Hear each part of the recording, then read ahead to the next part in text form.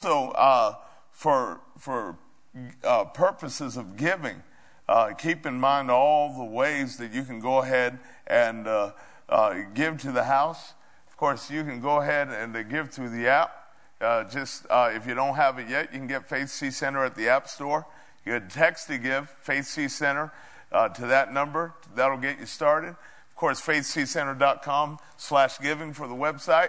And then, of course, you can go ahead and either give cash, write out a check. If you're making checks payable, make them payable to FCC. If you want to, if you're watching by live stream, you want to mail that to Faith Christian Center, 95 Sagamore Road, Seekonk, Massachusetts, 02771, and it'll get here. Those of you that are wanting to give by either cash or check tonight, just be aware that on your way out, we have offering envelopes back there and pens. Thank you, gentlemen. I appreciate it. You know I'm gonna go for 2 tonight because I'm thirsty, man. Amen. So if you're given by those means, you can go ahead and fill out an envelope on the way out of the building tonight. There's offering containers right back there on the back table near the back door, and you can deposit that right there. Praise the Lord. I tell you, I love giving. Glory to God. My wife and I, we get excited about giving. Now, in order to get excited about giving, you have to have the right thinking about giving. Because if you're thinking that you're losing something when you give, then you're not going to be happy about it. But when you realize that you are not losing, you are gaining with great gain something when you're giving, I tell you, then you're on track with the Word of God and God's way of thinking about it, because God's the ultimate giver, because God so loved the world that He gave His only begotten Son. That's the biggest gift ever given right there. And so I encourage you that as you walk with God and as you think about things the way God thinks about them, you get excited about things that other people don't get excited about, because you know the real deal behind the scenes. Amen. Praise the Lord. Well, I want to go ahead and open up a topic with you tonight.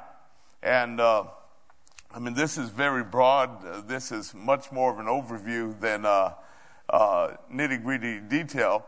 We'll look to get into a little nitty-gritty detail of one of these particular aspects. But I want to talk to you tonight about understanding how things work in God's kingdom. Understanding how things work in God's kingdom. So we got my friend back there about to blow something up in the laboratory. But the thing that this portrays to us is somebody who is interested in learning how things work.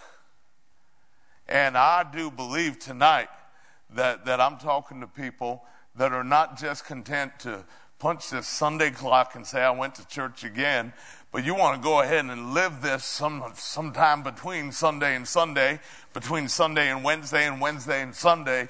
You want to go ahead and be able to live this and understand how the laws of God work and apply those laws in your life so you can have the good fruit of it flowing in your life. Am I talking to the right people tonight? Yes, indeed. And just to introduce this way of thinking, this concept to you, I want to let you know that we're talking about really what the New Testament calls laws. In the same way that in the natural sense you've got laws that govern certain things in the universe, spiritually speaking, you have laws as well. And if you are in alignment with those laws, then hey, good things happen, you know. If you're in alignment with those laws, blessings come, good things come. You know, you're putting yourself in a good position to be used by God, for God to use you to get heaven to somebody else. And in a lot of cases, God to use somebody else to get heaven to you. Hallelujah. And these are laws, spiritual laws that are at work. I mean, you may be very familiar with a term that Paul used in Romans chapter 8, where he started talking about there's no condemnation to those who are in Christ Jesus, who don't walk after the flesh but after the Spirit. And then he used this term, that the law of the Spirit of life in Christ Jesus has made me free from the law of sin and death. I'm glad about that law. I'm glad that that law is at work in me, because that is a law, the law of the Spirit of life in Christ Jesus. When that law was effected in my life, when that law was operative in my life, what did it do? It made me free from the law of sin and death. What did it do for you? It made you free from the law of sin and death. And if it hasn't happened yet, then it's yours for the taking, because God has put this law and made this law available to us so that you, whoever you are, wherever you are, can be free from the law of sin and death. Hallelujah.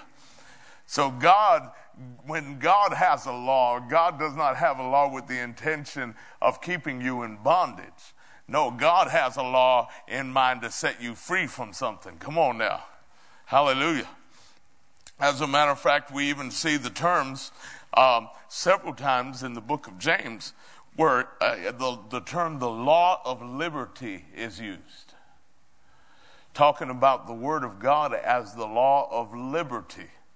Well, why would he use such a term as the law of liberty? Because it's a law that sets you free. When you get yourself in alignment with it, it sets you free. Glory to God. And it's right in line with what Jesus said about his own word over in John chapter 8, 31 and 32, where he said that if you continue in my word, then you're my disciples indeed, and you will know the truth, and the truth will make you free. This word, this law of God, this word of God is designed by him with our freedom and liberty in mind. He is not in any way looking to hold you in bondage. No, the one who's looking to hold you in bondage in any area is not him. It is the enemy. It is Satan. Absolutely. He's the one who comes to steal, kill, and destroy. Jesus has come. Hallelujah. What's he come to do? So that we'd have life, and that we'd have life more abundantly. Luke 9:56, Jesus said that the Son of Man has not come to destroy men's lives, but to save them. Hallelujah. So, part of understanding how things work in the kingdom of God, a lot of that has to do with understanding the character of the one who's the king in the kingdom. Understanding the character of God goes a long ways towards us being able to understand how things work in his kingdom.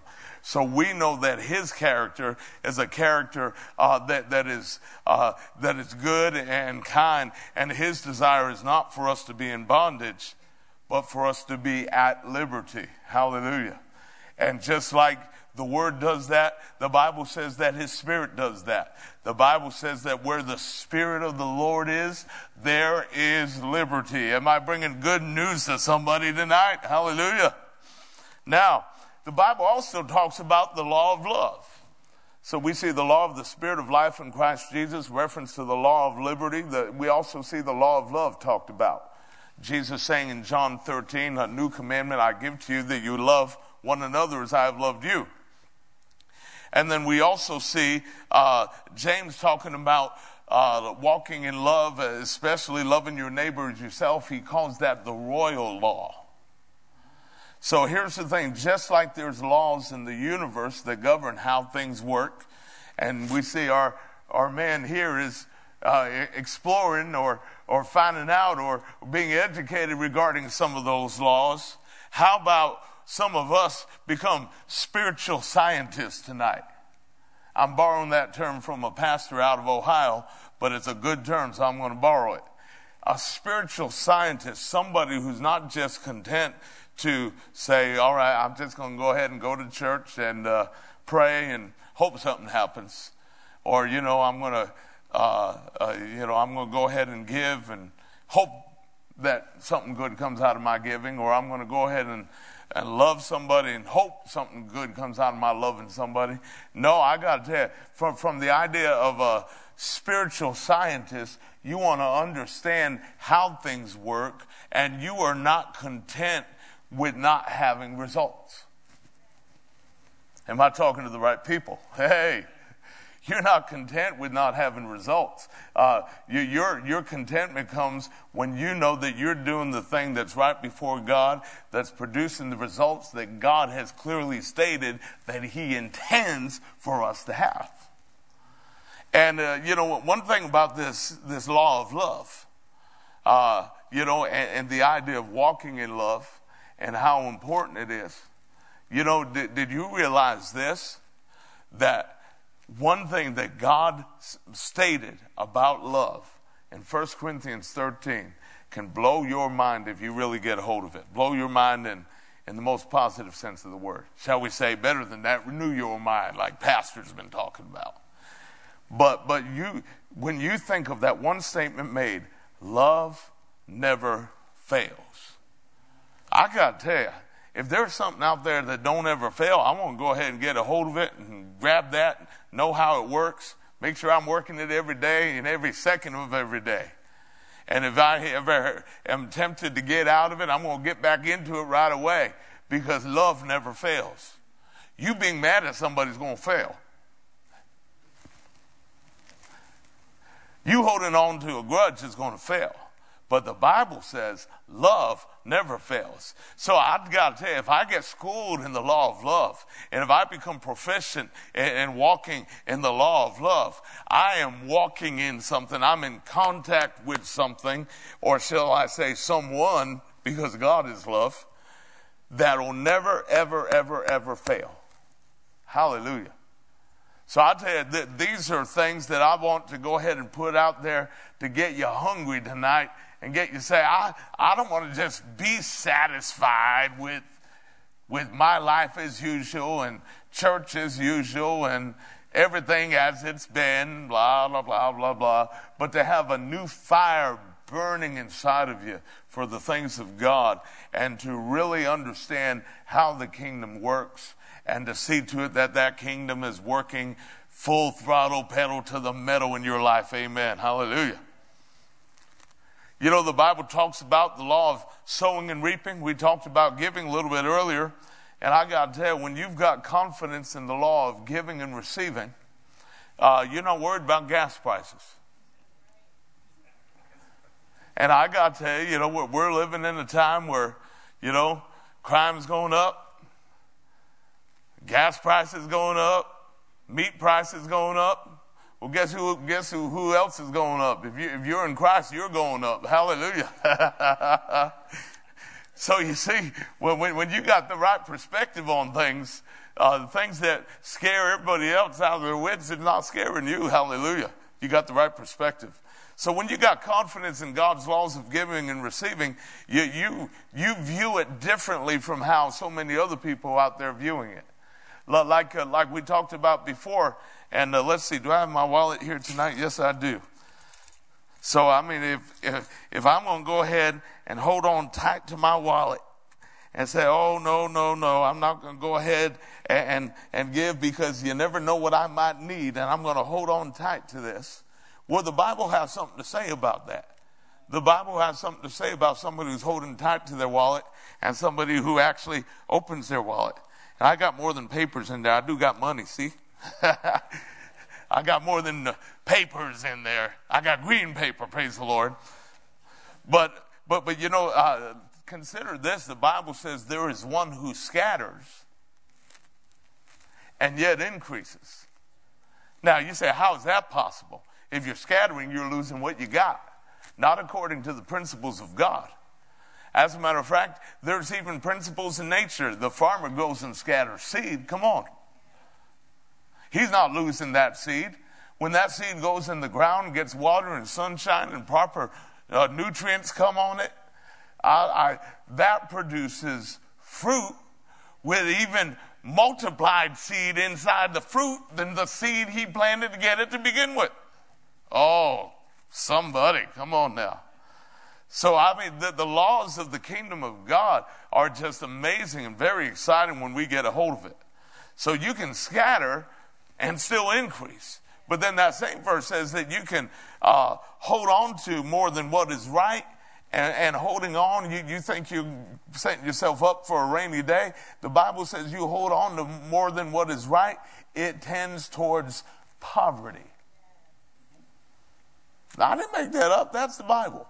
As a matter of fact, I got my own little rhymey way of saying that verse, and it goes like this. You hold on to what's in your hand, you get poor, but if you let go of what's in your hand, you get more. Now, if I got a choice between poor and more, hey, I know what I'm picking. How about you? Come on. Praise the Lord. The Bible also talks about the law of confession, the power of our words. And that's just an amazing thing. But one thing I want to focus in on tonight, very specifically, is the law of faith. And this is really if people get a hold of this, they're getting a hold of the foundation, the elementary information that's needed to go ahead and advance in the kingdom of God, advance in the understanding of the kingdom and how the kingdom works, how God himself does stuff.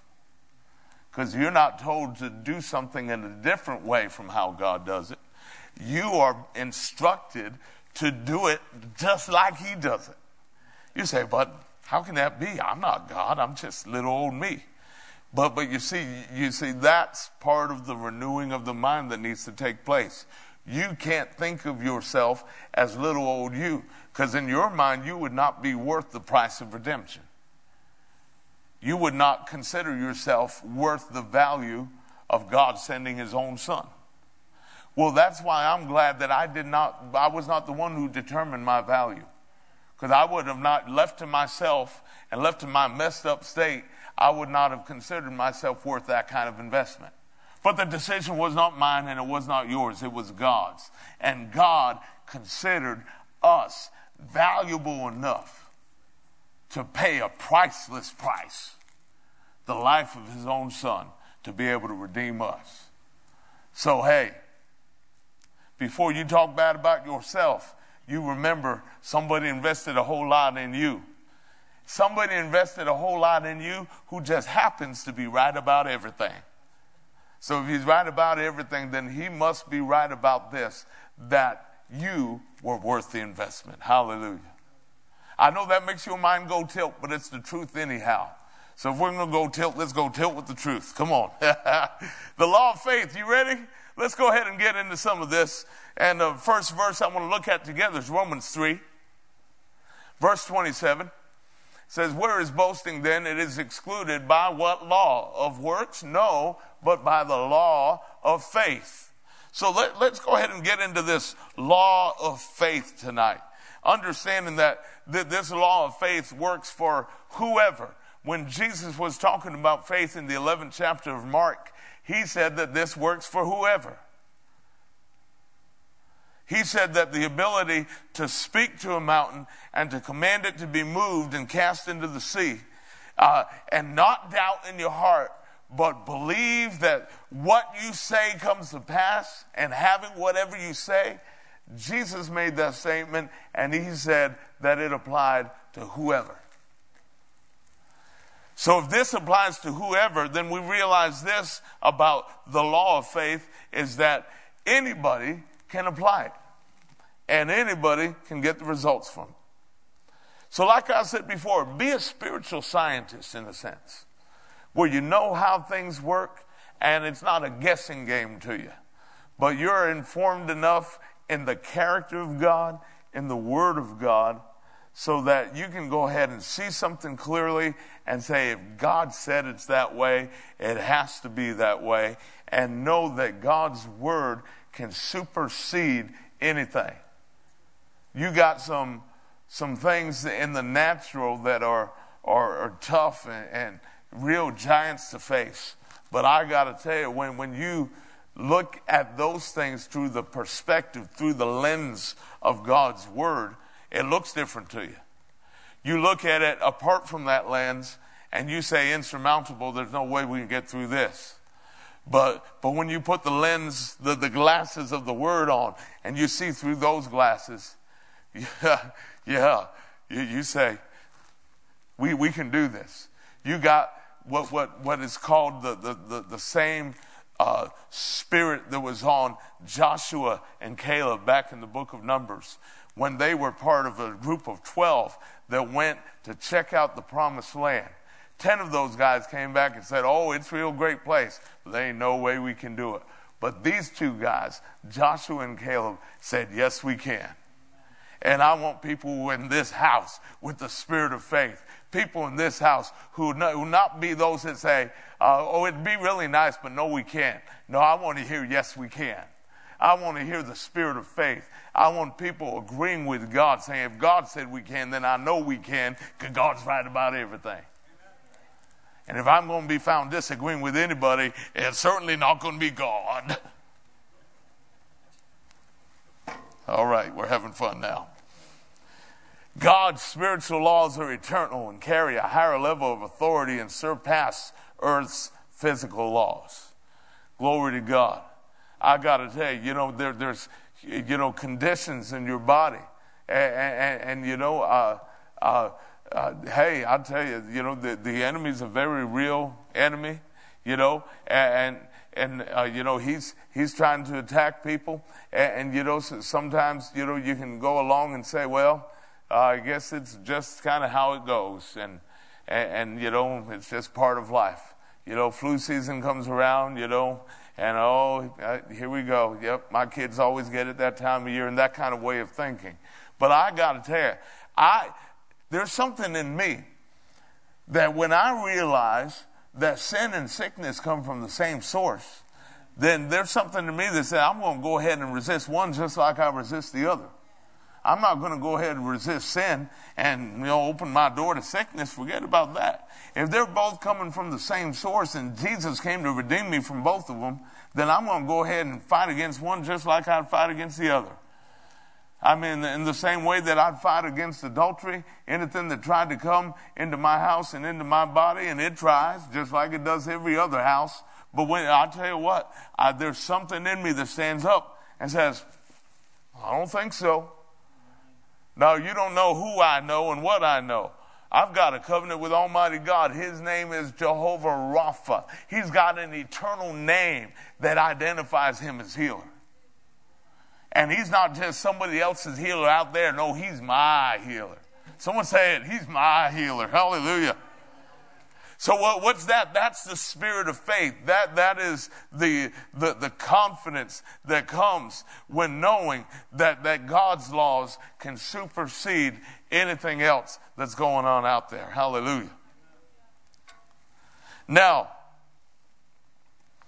keep this in mind, that in the same way that the laws of lift and thrust can override the law of gravity, that's what gets a plane off the ground.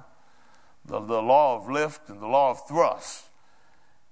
And therefore, that law of gravity, which would usually be in place, is overridden by another law. But you know what? I got to tell you, there's many times in our walk with God where we might be looking to go ahead and walk by faith, and we're allowing another law to override or hinder what we're trying to do. For instance, when we're looking to walk by faith in what the Lord says, but we forget about this little verse in Galatians, a very inconvenient verse that says, faith works through love. See that? Faith works through love. So if I want to go ahead and have my faith working, but my love walk's not working real well, and faith works through love, then not having my love walk in gear is going to hinder my faith walk from being all it's supposed to be. Are you with me tonight? And Jesus made that clear in Mark 11 when the very next thing he said after talking about moving mountains and believe you receive them and you will have them and the greatest message on faith ever preached, what did he do? He started talking about forgiving people. That was the next thing he said. Coinkydink? I think not. Very much connected. Very, very much connected. And so here's the thing. If we want to walk by faith, then we want to go ahead and make sure that our love walk is strong, because your love, that's kind of like that's the gas in your faith car. And if your gas tank is contaminated with a little bitterness and unforgiveness and stuff like that, it's going to keep your car from running at the condition that it's supposed to be running. Are you understanding me tonight? You know, another interesting thing, and, oh, hallelujah. Sometimes you say something you didn't plan on saying, and I believe the Holy Ghost is on this, and this is for somebody tonight. You cannot say, I'm going to go ahead and walk by faith and do that independently of being led by the Spirit.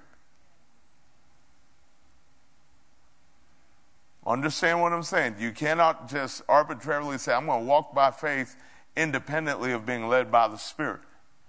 Because in the same way that you need to obey the written word of God, you also need to obey the voice of the Holy Spirit and the prompting of the Holy Spirit inside of you. And if the Lord says not to do something, and you think, well, I'm just going to go ahead and believe God for this thing, when something inside is saying, no, no, no, no, no, you can't go ahead and override that and get away with it.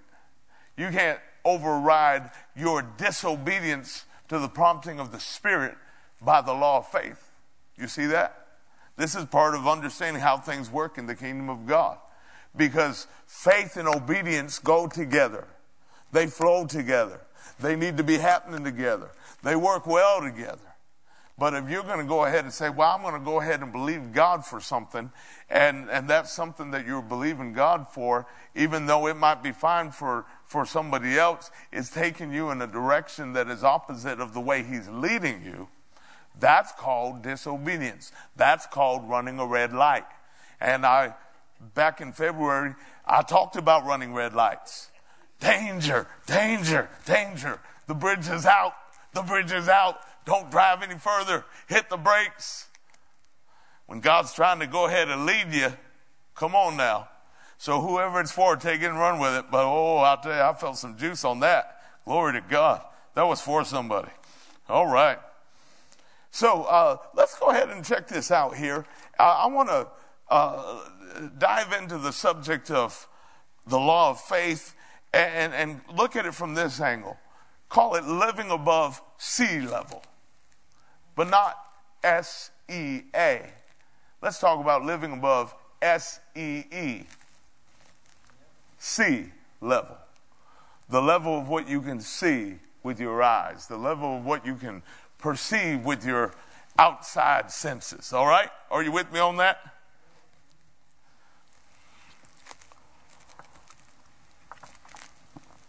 Living above sea level. It's as simple as this. The Apostle Paul said, 2 Corinthians 5:7, for we walk by faith, not by sight. And the importance of this is that if you're walking by sight, it can take you in a very, very different direction than walking by faith. Now, you know and I know, so don't be crazy, all right? When you cross the street in the middle of the city, you walk by sight. And when the car is coming, you don't proceed, all right? So I just want to say that for the record. All right. For the record. All right, there. But you see, I say that because in practical, natural details of life, you need to go ahead and have a little bit of walking by sight. But the thing is that you can get into such a habit of doing that your whole leaning is towards that direction, rather than being able to say, well, if God said it and I don't see it, I'm still going with what God said even when I don't see it. And you see, so this is a perspective that needs to change. And as it does change, that's part of our understanding how things work in the kingdom, because in order to have the results God wants you to have, you need to see life as God sees it.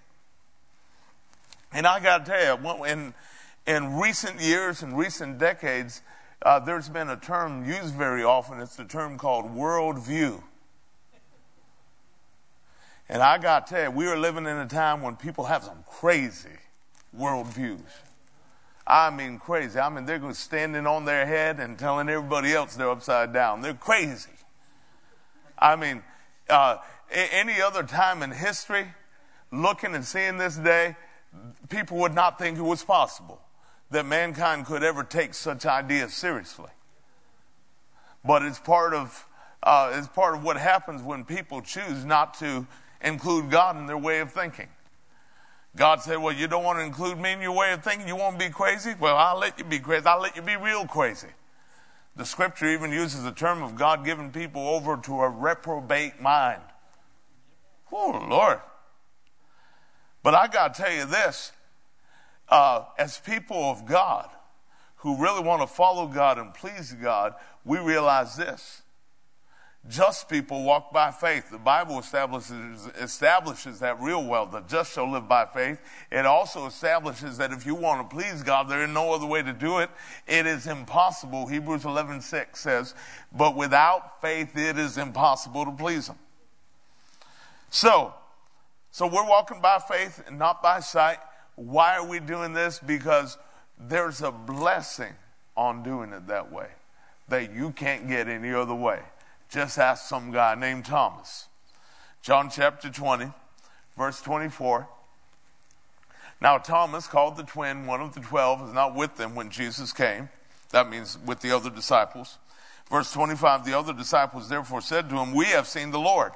So he said to them, unless I see in his hands the print of the nails, and put my finger into the print of the nails, and put my hand into his side, I will not believe. And after 8 days, his disciples were again inside, and Thomas with them. Jesus came, the doors being shut, and stood in the midst, and said, peace to you. Then he said to Thomas, reach your finger here and look at my hands, and reach your hand here and put it into my side. Do not be unbelieving, but believing. And Thomas answered and said to him, my Lord and my God. Jesus said to him, Thomas, because you have seen me, you have believed. Blessed.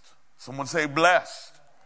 Blessed are those who have not seen and yet have believed. Hallelujah. Are you getting a hold of that tonight? Blessed are those who have not seen and have yet believed. So when you are not seeing things going the way that you have your heart's desire to see them go, you know you've got God's word on it. So you know if you got God's word on it, that settles the question of his will. Because if he didn't want you to have it, he wouldn't have said he wanted you to have it.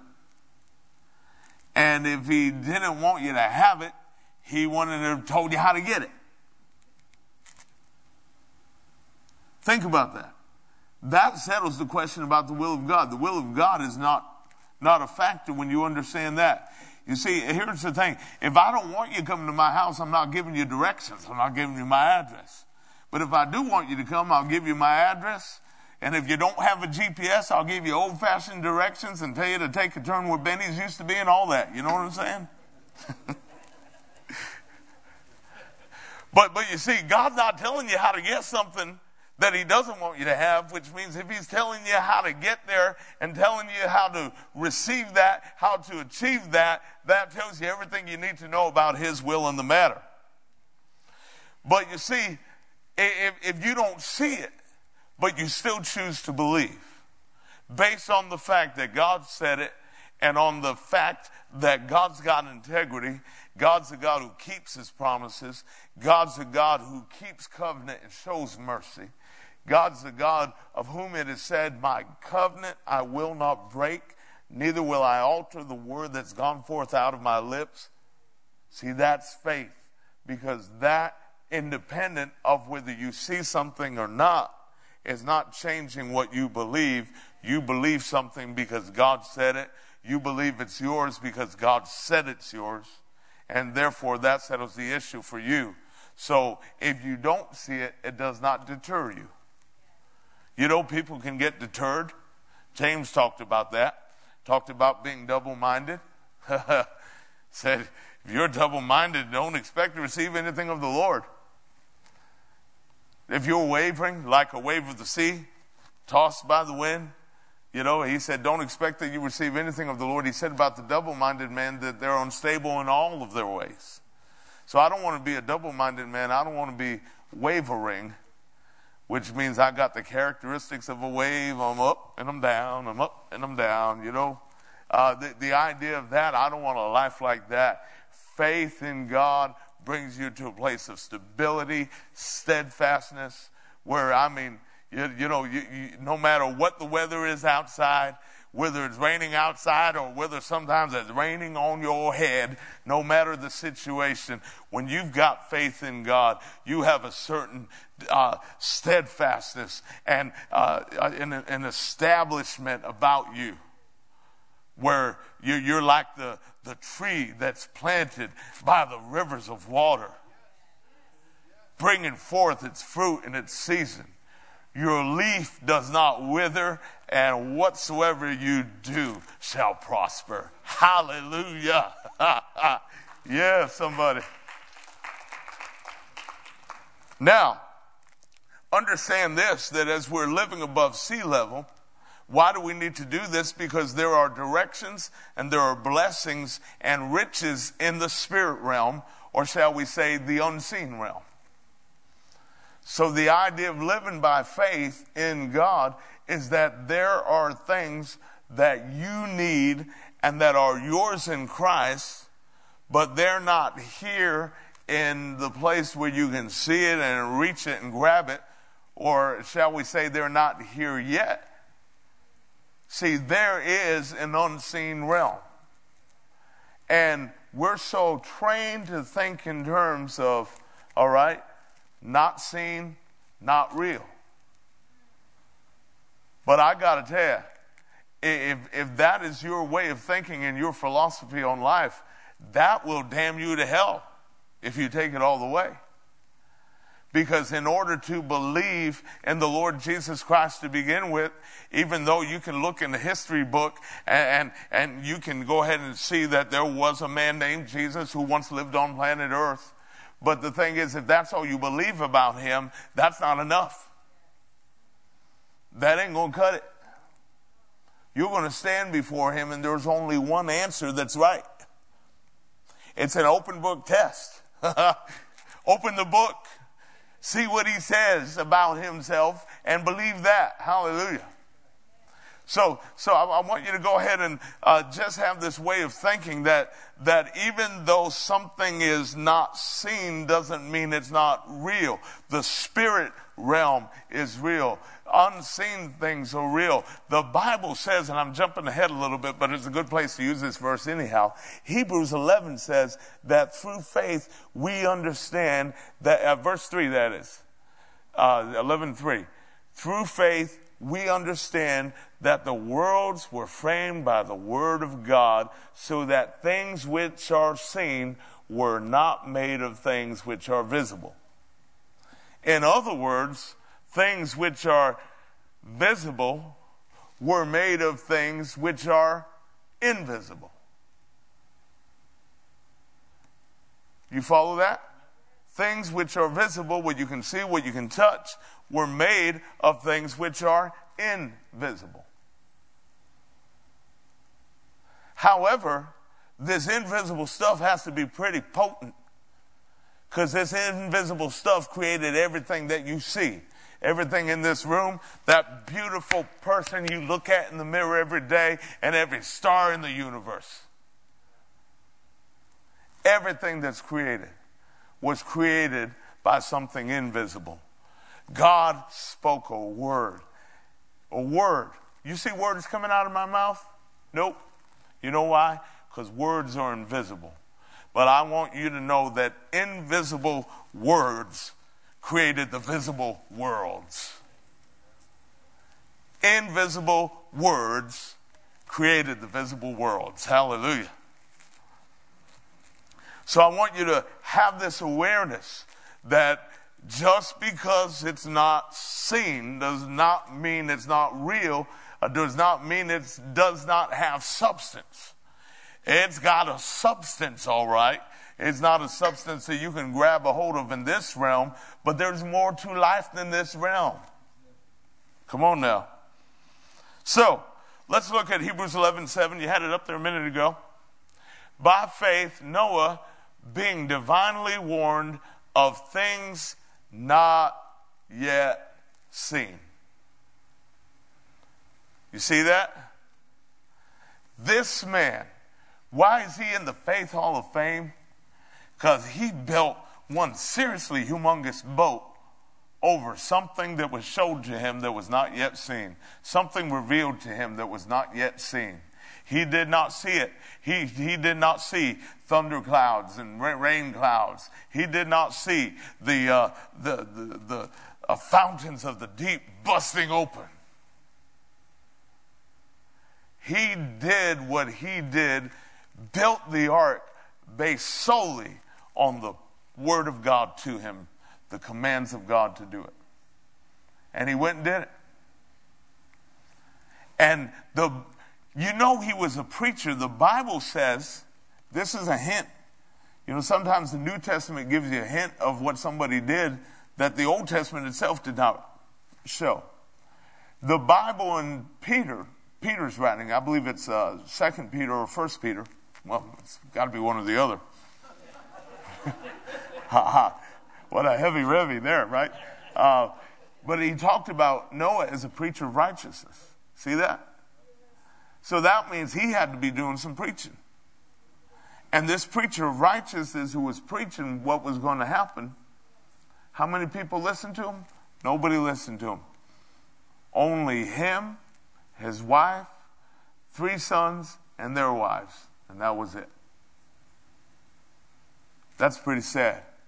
But I got to tell you, what a testimony to a man who was warned of God of things not yet seen, and decided that even though he did not yet see it, if God said it, it was accurate. And truly it was. Now Ephesians 1:3 says this: Blessed be the God and Father of our Lord Jesus Christ, who has blessed us with every spiritual blessing in the heavenly places in Christ.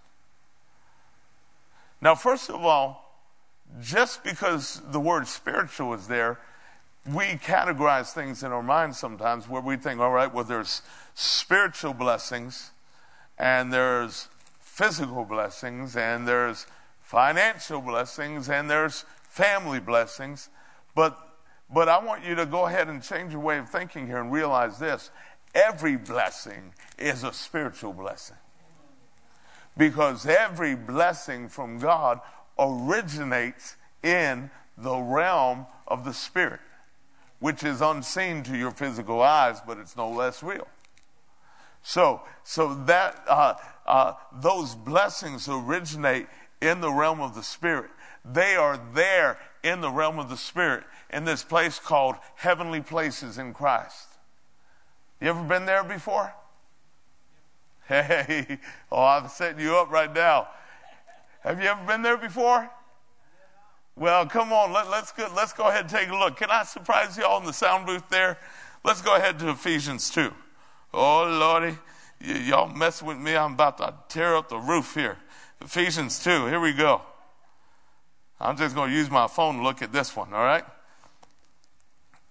I want to look at Ephesians 2, and we're going to look at verse 4 through verse 6, all right?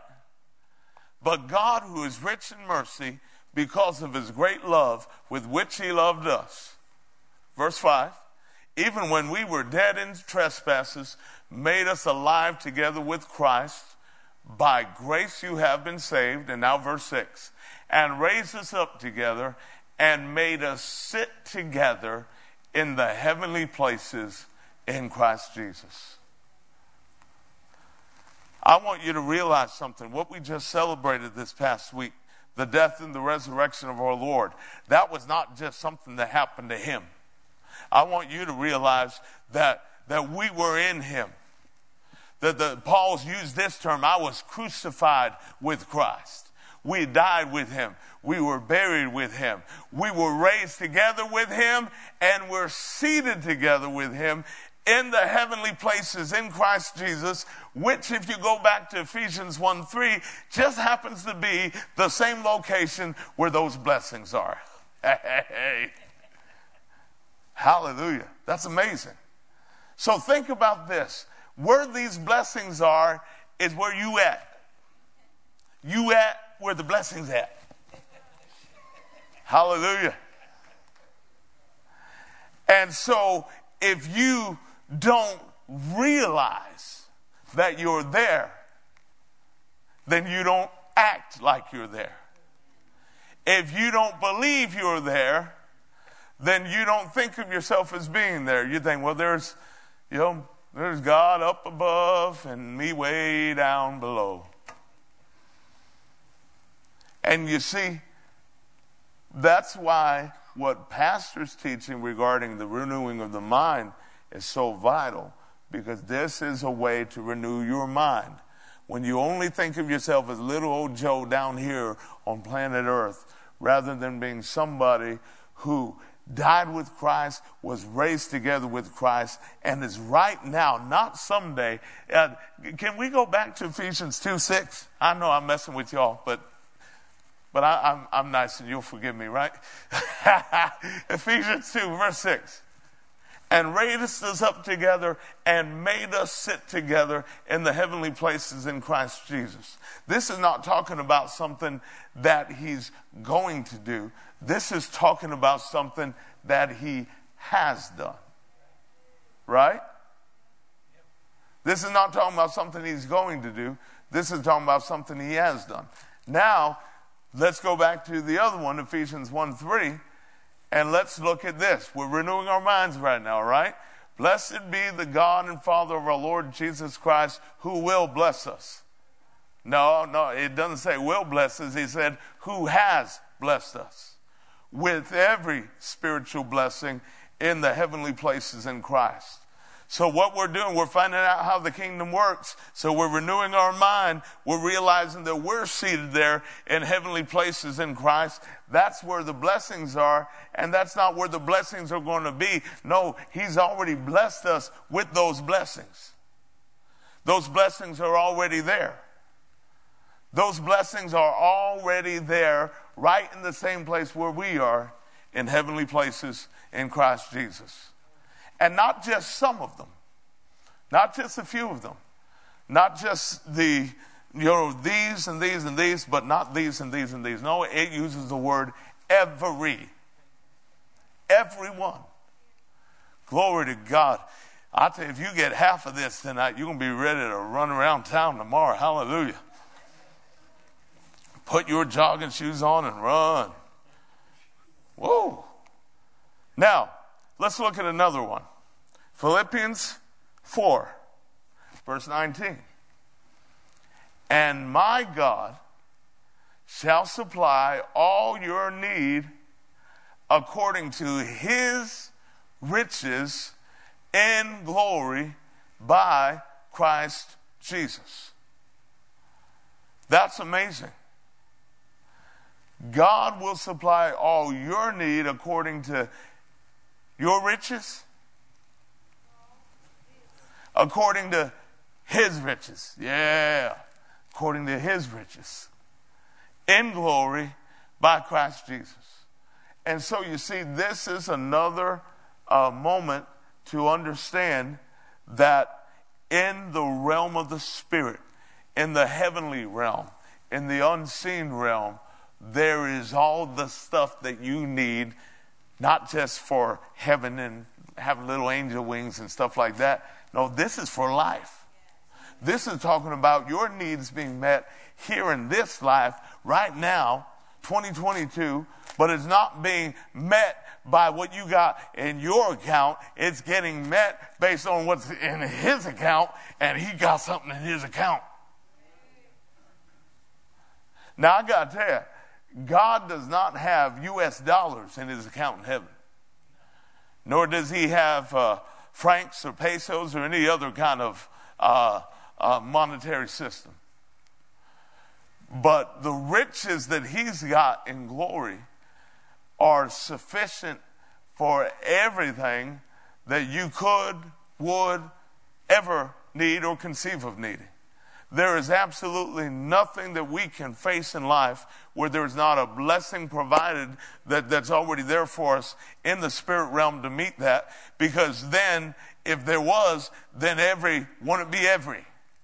But he did say every, didn't he? So if he said every, then it's got to be there and it's got to be available. And it's got your name on it, glory to God, forever. Now, it's hard to find a place to quit tonight. But I think I got a place to quit. Here we go. Let's go ahead and look at two more verses. Look at it, Hebrews 11:1. A classic verse on faith. And it's the beginning, what is called the faith chapter. And it is awesome. But this says, now faith is the substance of things hoped for, the evidence of things not seen. Now, can something be invisible and yet you have evidence of it? Hallelujah. Well, I tell you, your very testimony in Christ should be that. Somebody look at you and your eyes look the same. Check out your hair looks the same. You still walk like you, but there's something that's so different. Peter used the term, they think it's strange that you're not running with them to the same riotous excess. Your old buddies think it's strange. Your old girlfriends think it's strange. Say, what happened to you? You used to go ahead and do this with us and do that with us and not think twice of it. And now you're all churchy and stuff. You're just smiling all the time. What's up with that? I tell you, that is called evidence of something that's not seen. Because they can't see.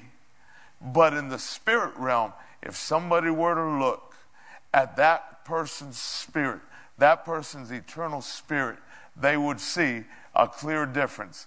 You would see one spirit that's lost, one spirit that's emaciated, that's crippled, that's just outright dead. And you look at another spirit and you see this one alive and full of life, full of the life of God. What the Bible calls being a new creature in Christ. Old things being passed away and all things becoming new. Evidence of something that's not seen. But you know what? Your faith is said to be the evidence of things not seen.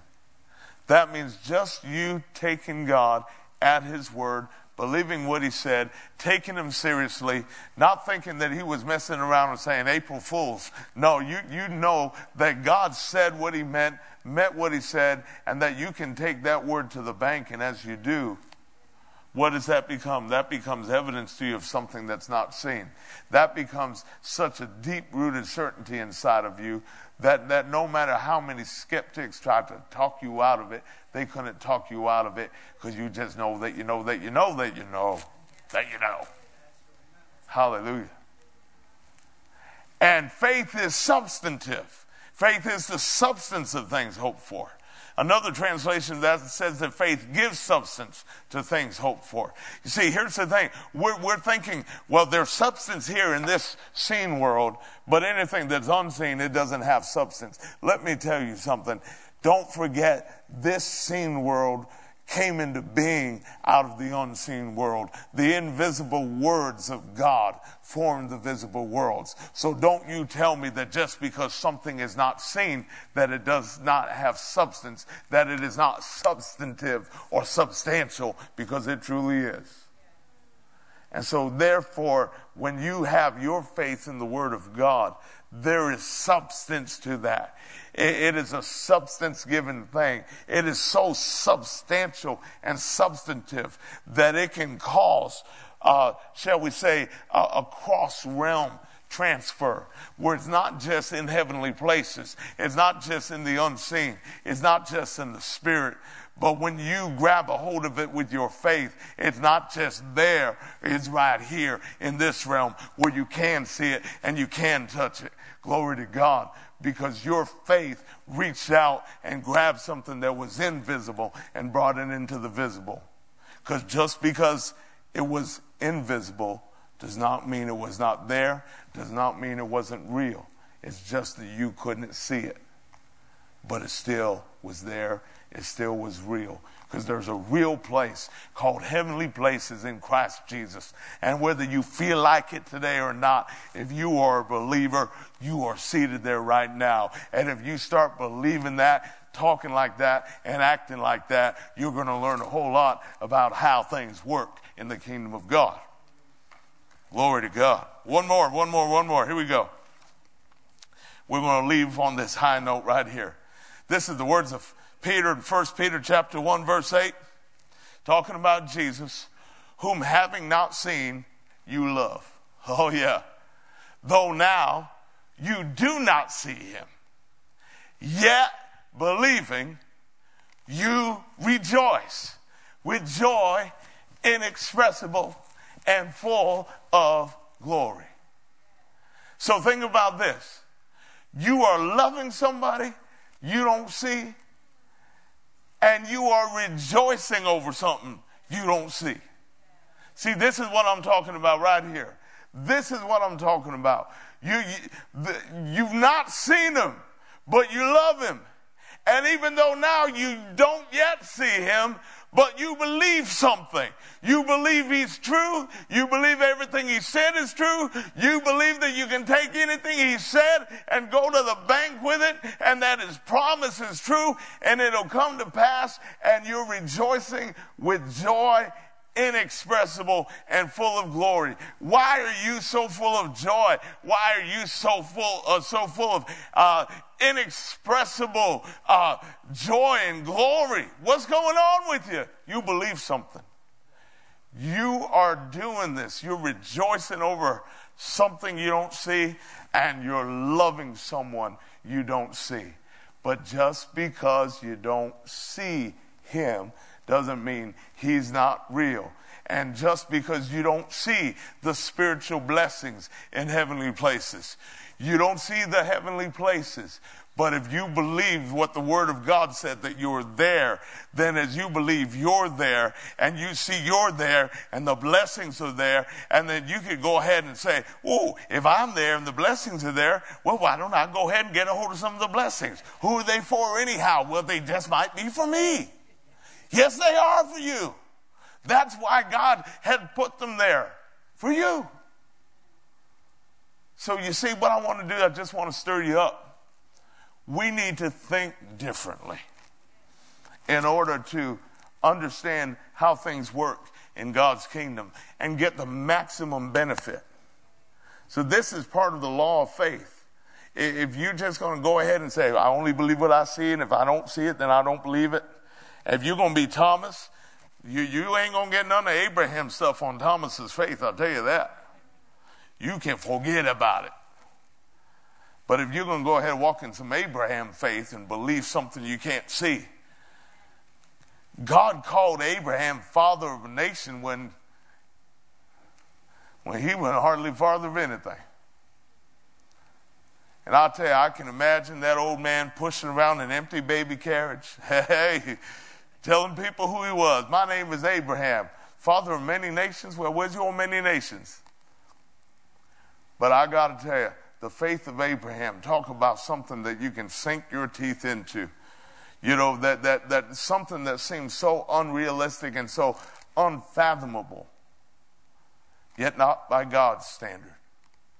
Because what might seem far-fetched to you and what might seem to be impossible to you, to God, he does not know the meaning of the word. And the Bible says that there's nothing impossible with God. But that's not the only thing it says. It also says there's nothing impossible to the one who believes.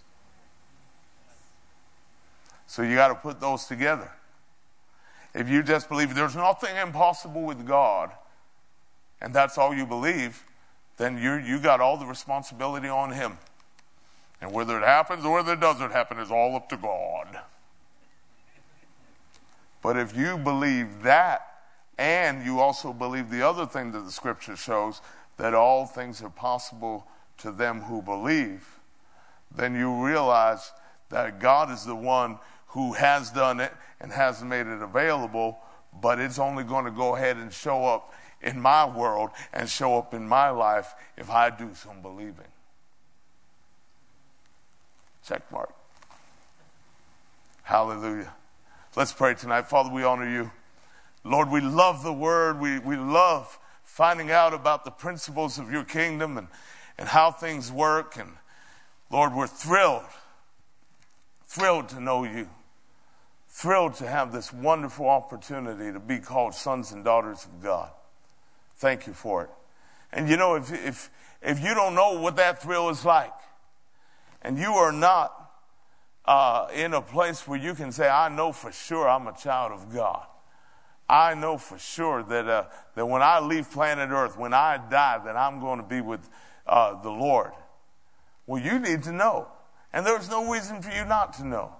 The good news is being preached tonight, and it's available to you, that Jesus came and died to save mankind. Every man and every woman, salvation is available to them. They may not take him up on it, but the offer is still extended. And tonight, he's knocking on the door of your heart, and you know he's dealing with you. This is your night. So I want you to go ahead and pray with me. If you know this is it, and you are so tired of the way you've been going, the way you've been living, and you know, I need Jesus, and that's just all there is to it. Whether you're watching my live stream, whether you're here in the building tonight, we're going to pray together. And I don't want you to just go ahead and mouth words. If you mean this, mean it. Jump in with both feet. God loves you so much that he sent Jesus. And nobody else could do what Jesus did for you. What he did for us by saving us, by his death and resurrection. That's the way salvation has become available to us. That's what we just celebrated on Good Friday and Easter. It's real. What he did is real. And what he's got available for you tonight is very real. Let's pray together.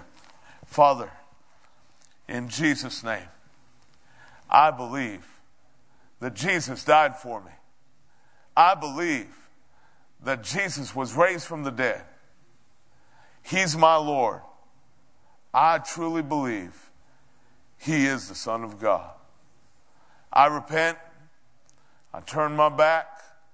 I do a U-turn from the way I've been living. And I will, with your help and by your grace, serve you and only you all the days of my life. I receive your gift of eternal life. In Jesus' name, amen.